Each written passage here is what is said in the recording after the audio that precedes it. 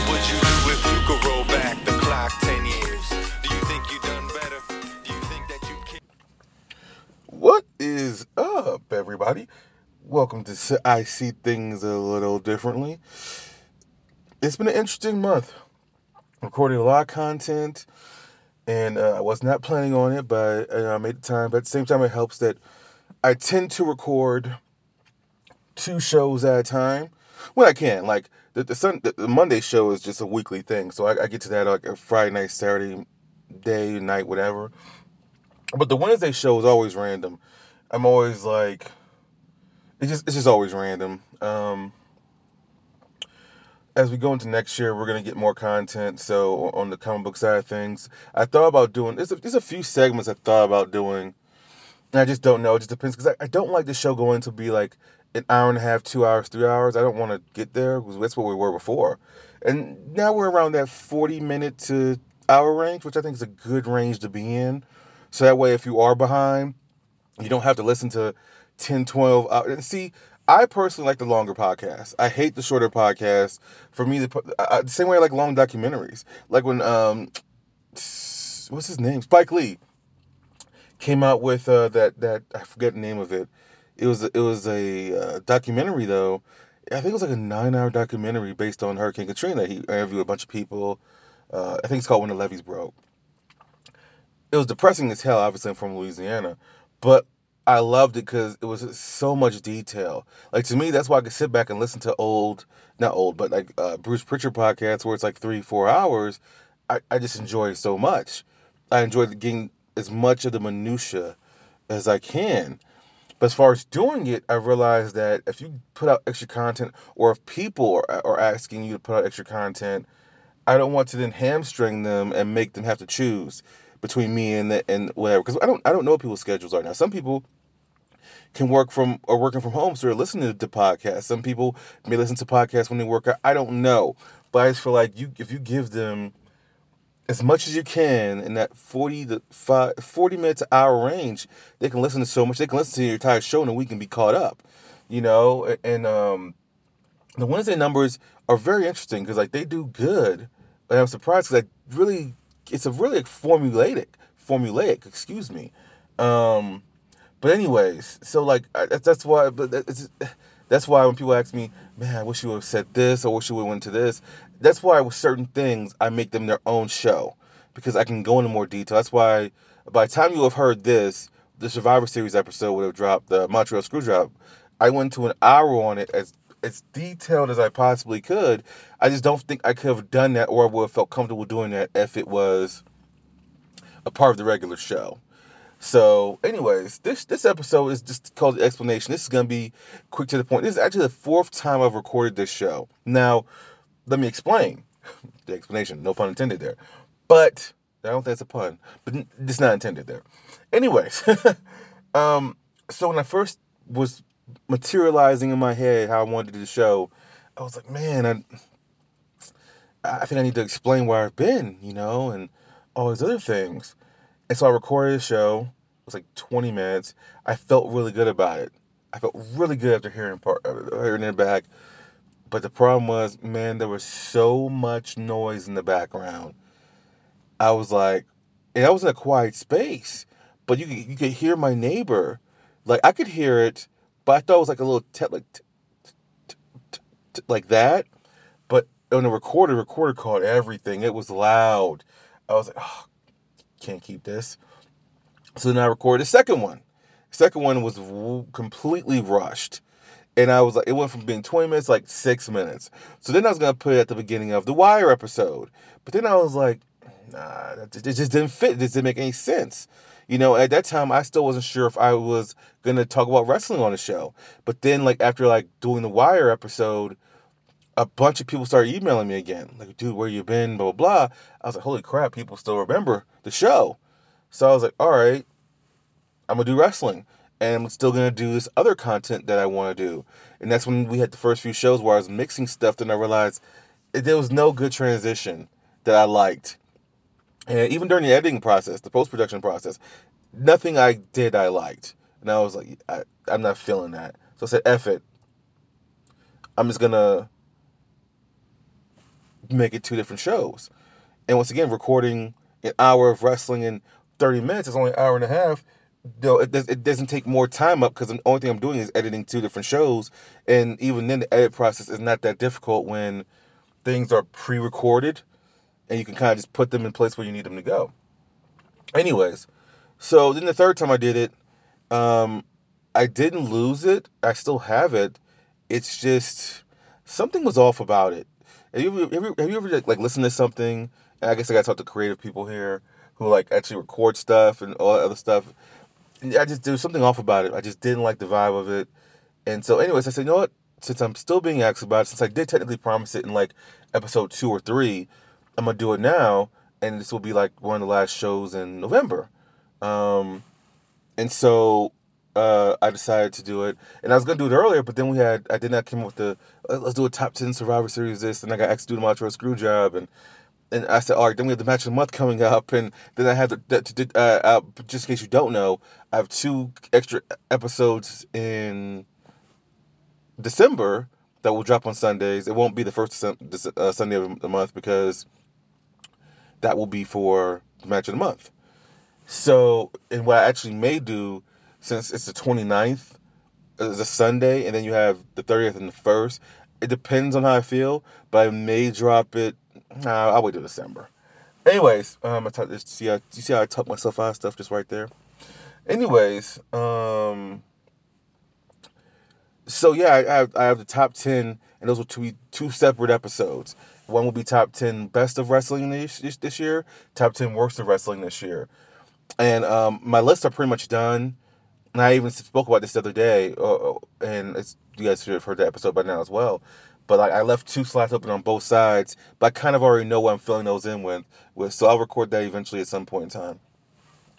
Anyway, so I did want to take the time to explain it. I said, you know what, since I kind of don't have any live action content, because I was expecting, like you guys, WandaVision to be here December, so I thought, all right, I'll just break it down episode 1, 2, 3, 4, 5, 6, week by week in that order, and just give the background and my thoughts on what I thought about, blah, blah, blah. But since we now know it's January 15th, that's delayed. So I said, all right, I'll do the explanation now and have to come up with more content on Wednesday. If I don't, then this show will just be a wrestling show for the rest of the year, which I don't want to do. I like mixing it up. I like talking about different things. I like how people will email me with different things or message me on Instagram with different thoughts that they have. Not just with wrestling, but with comic book stuff as well. So let's explain. So when I recorded the last show, I was 99% sure that it was going to be a last show. Because as I was moving across country, I didn't know what to expect. I didn't know how much privacy I would have, how much... I just didn't know how much time I would have as well. I knew things were going to accelerate, like, a lot. So when I recorded it, I said, I don't want to leave people in limbo. And I truly don't remember what the last show was even about. I do know as I got towards the end, I was running on fumes, just a lot of personal stuff, but also at the same time, a lot of just, I ran myself just completely dry.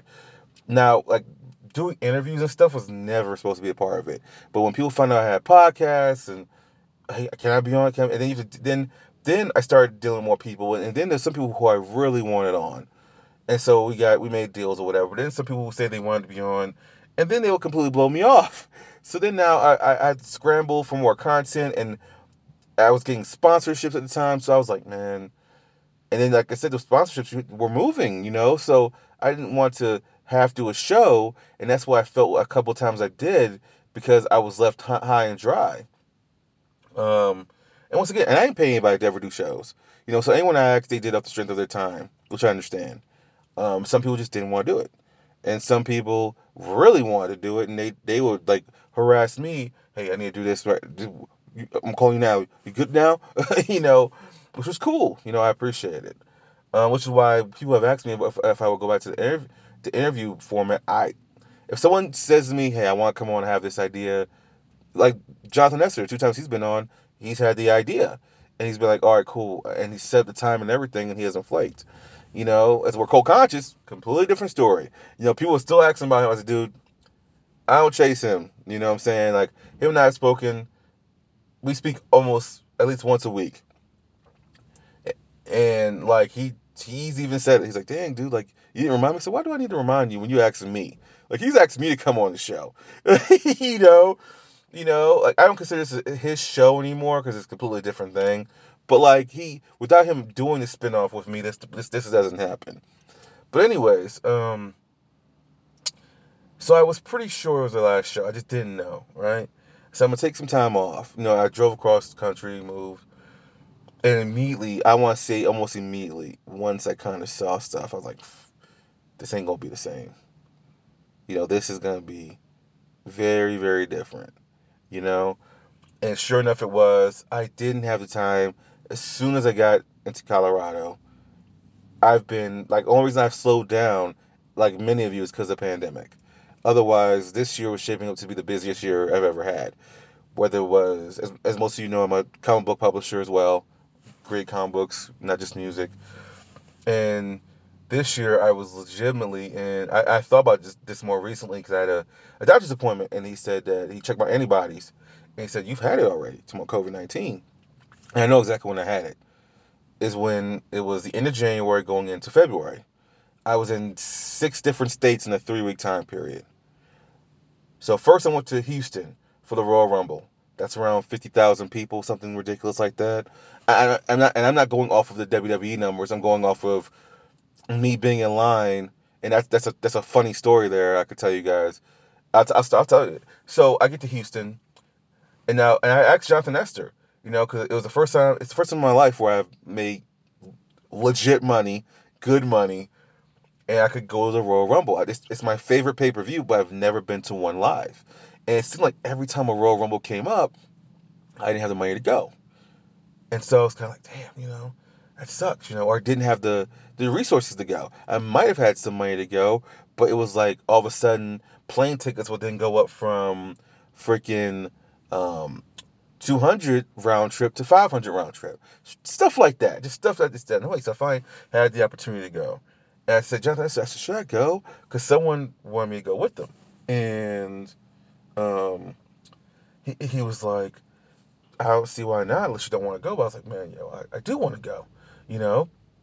I just wasn't sure because I was like, is this a dream? Am I finally gonna go to a Royal Rumble? I was like super excited. It was like the inner kid in me, I guess, that was just like, I just, whatever. Well, anyways, so I went.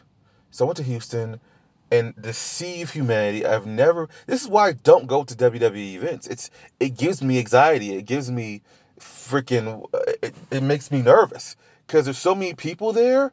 But it's like it's so many people in one area for no reason. Like they have these big buildings they rent out, but it's like you have to go to this one area for this and this one area for this. So being proactive, I thought the way of the world we were going right now was, hey, buy your ticket, get your ticket online and have your ticket sent emailed to you.